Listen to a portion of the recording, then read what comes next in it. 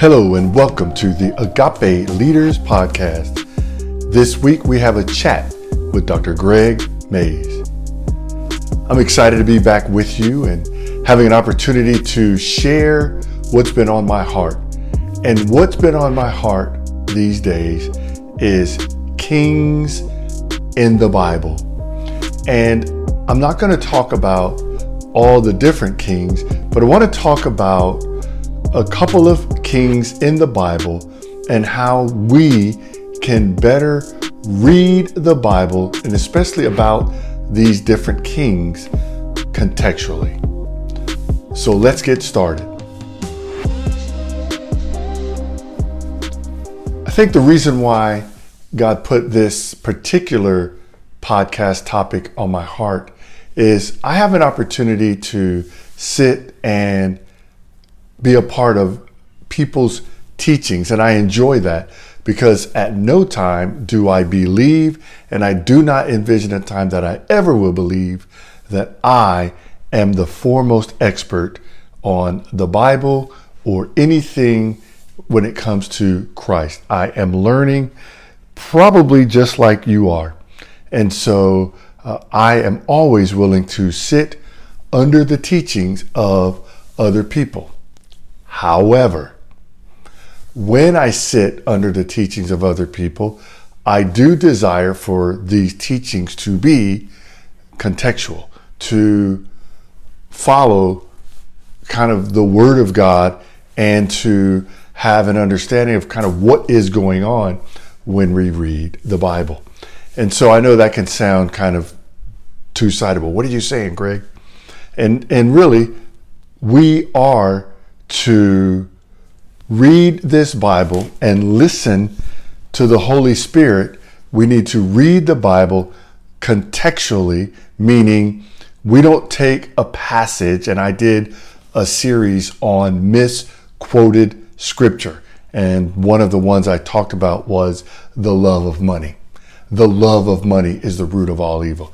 You know, if you love money, then no good can come of that.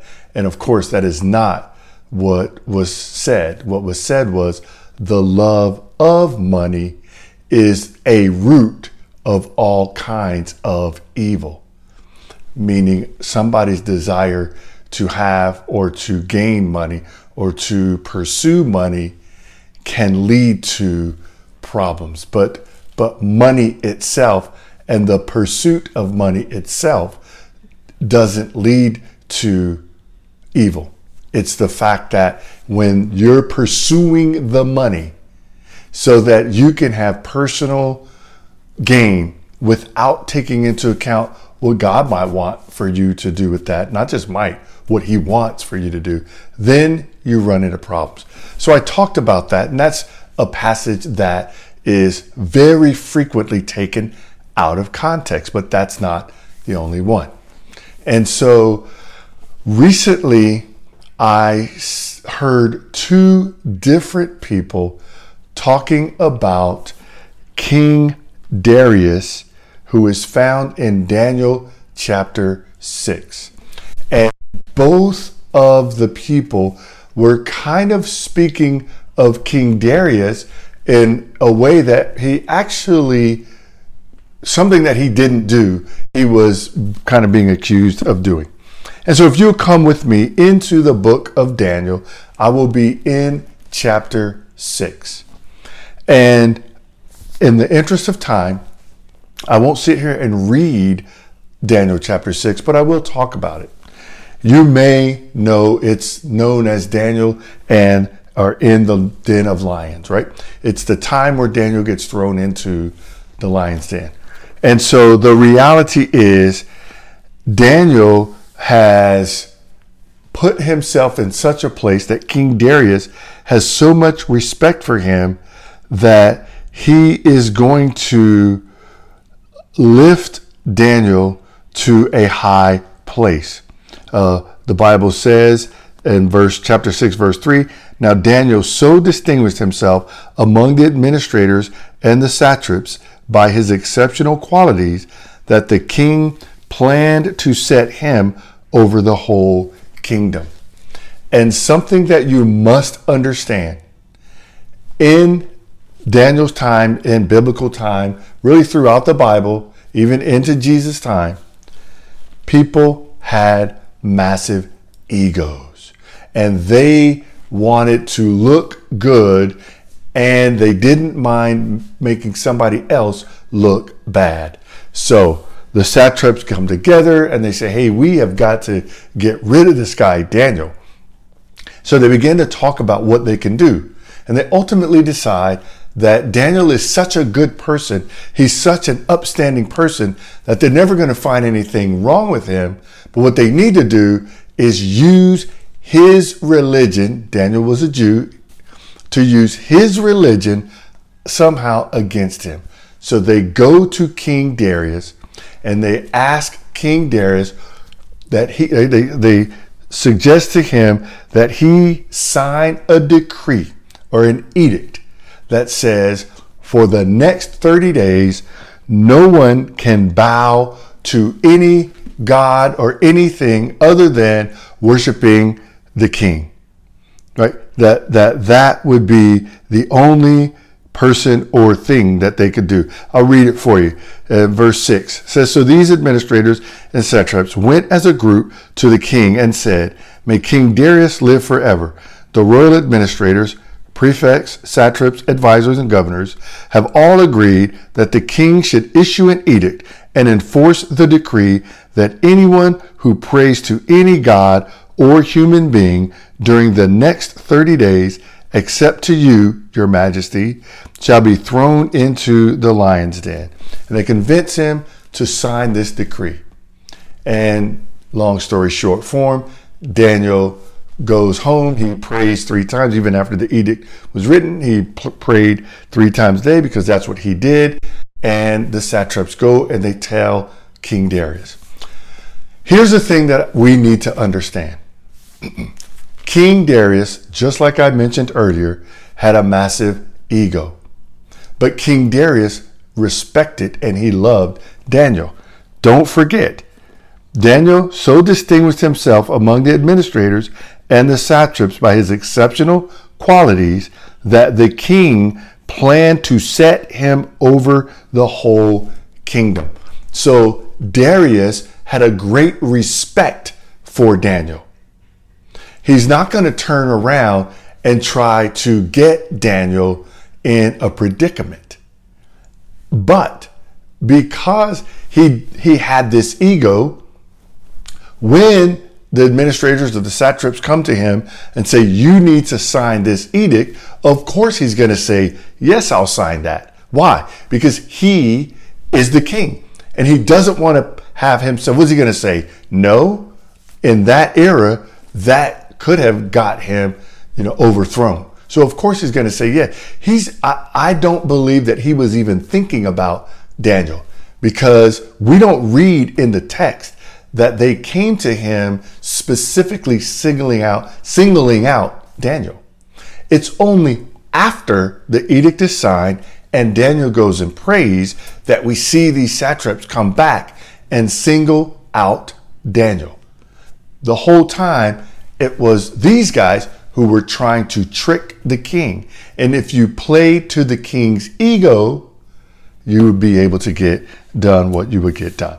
And so I think sometimes, and I know that when this was being taught by a couple of people, they focused on the king wanting to catch Daniel. He did not. And as you read the text in that chapter, you will see it played out. Because once the satraps and the administrators come back to King Darius and say, hey, Daniel's been praying to someone else, the Bible tells us that the king spent the whole day trying to figure out, let me find that for you. When the king heard this, he was greatly distressed. This is verse 14 in chapter 6. He was determined to rescue Daniel and made every effort until sundown to save him. Well, why would he do that if he was trying to set him up in the first place? And so I think it's very important for us. We have to be careful when we're teaching that we teach correctly. And so that is something, I'm the kind of person, if I hear it once, okay. If I hear it twice, it's got to be more than that. So I would encourage all of us, when we're teaching, we need to make sure we're teaching the way that is contextually. And so I want to hit on these kings and their egos a little bit, and then I'll close this episode down. The importance of ensuring that you don't have this massive ego. Looking at King Solomon. King Solomon asked for wisdom, and God gave it to him. And as I was thinking about this episode, I wrote down Daniel chapter 6, and which is what we just talked about. And then at the exact same time, I wrote down the wisdom of Solomon. You see, one of the things that we need to do as believers to make sure that we check our egos and that we never get to a place where we know so much that we're not going to listen to anyone, even if it's a little kid, that we're not going to listen. We have to remember Solomon. He was the wisest of all kings. But by the time Solomon was ready to, his life ended, he had really pulled away from following God the way his father had, David, King David. And the reason why Solomon asked for wisdom was because he knew God had been with his father, David. So even the wisest king of all allowed his ego to take control of him, and he ends up really allowing other gods. Well, we know there's other gods, small g. There's only one God that we believe in, if you are Christian. And there are other religions that are monotheists, but I'm focusing on Christianity, which is what I believe is the true religion, or the one true God, whose son Jesus Christ came, gave his life a ransom for all of us, so that anyone who believes would not perish, but have everlasting life. And so Solomon, this wise person, allows his ego to pull him away. He was king, and God was establishing David's throne forever. But here's the good news. There is a king who sits on David's throne right now. And he is the most humble person to have ever walked the face of the earth. And that is the man, Jesus Christ. Jesus Christ is King. He is King of kings. He is Lord of lords. And his humility, no one can match. He came to this earth, gave his life a ransom for many. And so as we think about these kings in the Bible, and as we think about kings like Darius, kings like Nebuchadnezzar, who lost his kingship because of his ego, kings like Belshazzar, these are all kings in the book of Daniel. Our youth at the Rock Community Church, we're going through the book of Daniel. And so those kings, of course, are at the forefront of my mind. These kings all had these massive egos, and it cost them. Solomon had a massive ego, and it cost him. But Jesus Christ, who is the King of Kings, who is the Lord of Lords, did not. And so I want to encourage you to let Jesus Christ be your example. As you read this Bible, I encourage you to read it contextually. So you may have to study. You may have to do some history lessons. You may have to go in and go into some commentaries to understand why that word was translated that way. And go and look at some parallel Bibles to kind of see what other ways that word was translated, so you can get to the root of the word. You may have to go find out what was written in the Hebrew, what was written in the Greek. You may have to go do some work to make sure that what you're saying is accurate. That's why, and when you sit back and you go, oh, it's too much. Hey, that's exactly what they said in Jesus' day. Open your book to John chapter 6. And towards the end of chapter 6, right around verses 60, 64, 66 through there, the people were wanting to leave. Why? They said, this is too hard. It's too difficult. So I encourage you to get in, read your Bible, read it contextually. You can always reach out to me. Our contact information is always in the show notes of this podcast. So I encourage you to do that. As I get ready to close today, and before I pray, I want to ask for some prayer. I told you guys several weeks ago in a podcast, and you can go back and listen to it. I think the title of the episode is Practical Leadership Scholarships. And so I took a step to see about getting the book out there to start getting generate more sales, because I want to give 2 $1,000 scholarships. That is my heart's desire. 2 $5,000 scholarships. That is my heart's desire. And that's where I want to go. I was thinking about this today. I heard something where a person was giving out millions of dollars in scholarships to some schools up in Chicago. And you can do fact check on that. I think it's called the Hope Chicago Scholarship or something. Nevertheless, my heart, that is my heart. My heart is to be able to look at a young person who's trying. I teach high school, and there are a ton of young people who are in there, and they are trying. They are putting in the work. But even though they're putting in the work, college is expensive. And trying to go there can be overwhelming.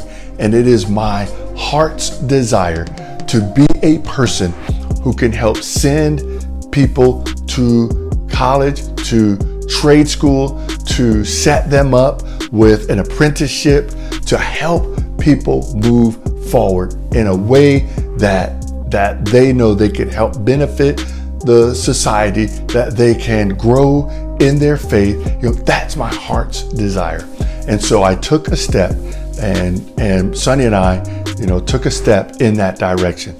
So I covet your prayers, if you don't mind, for that.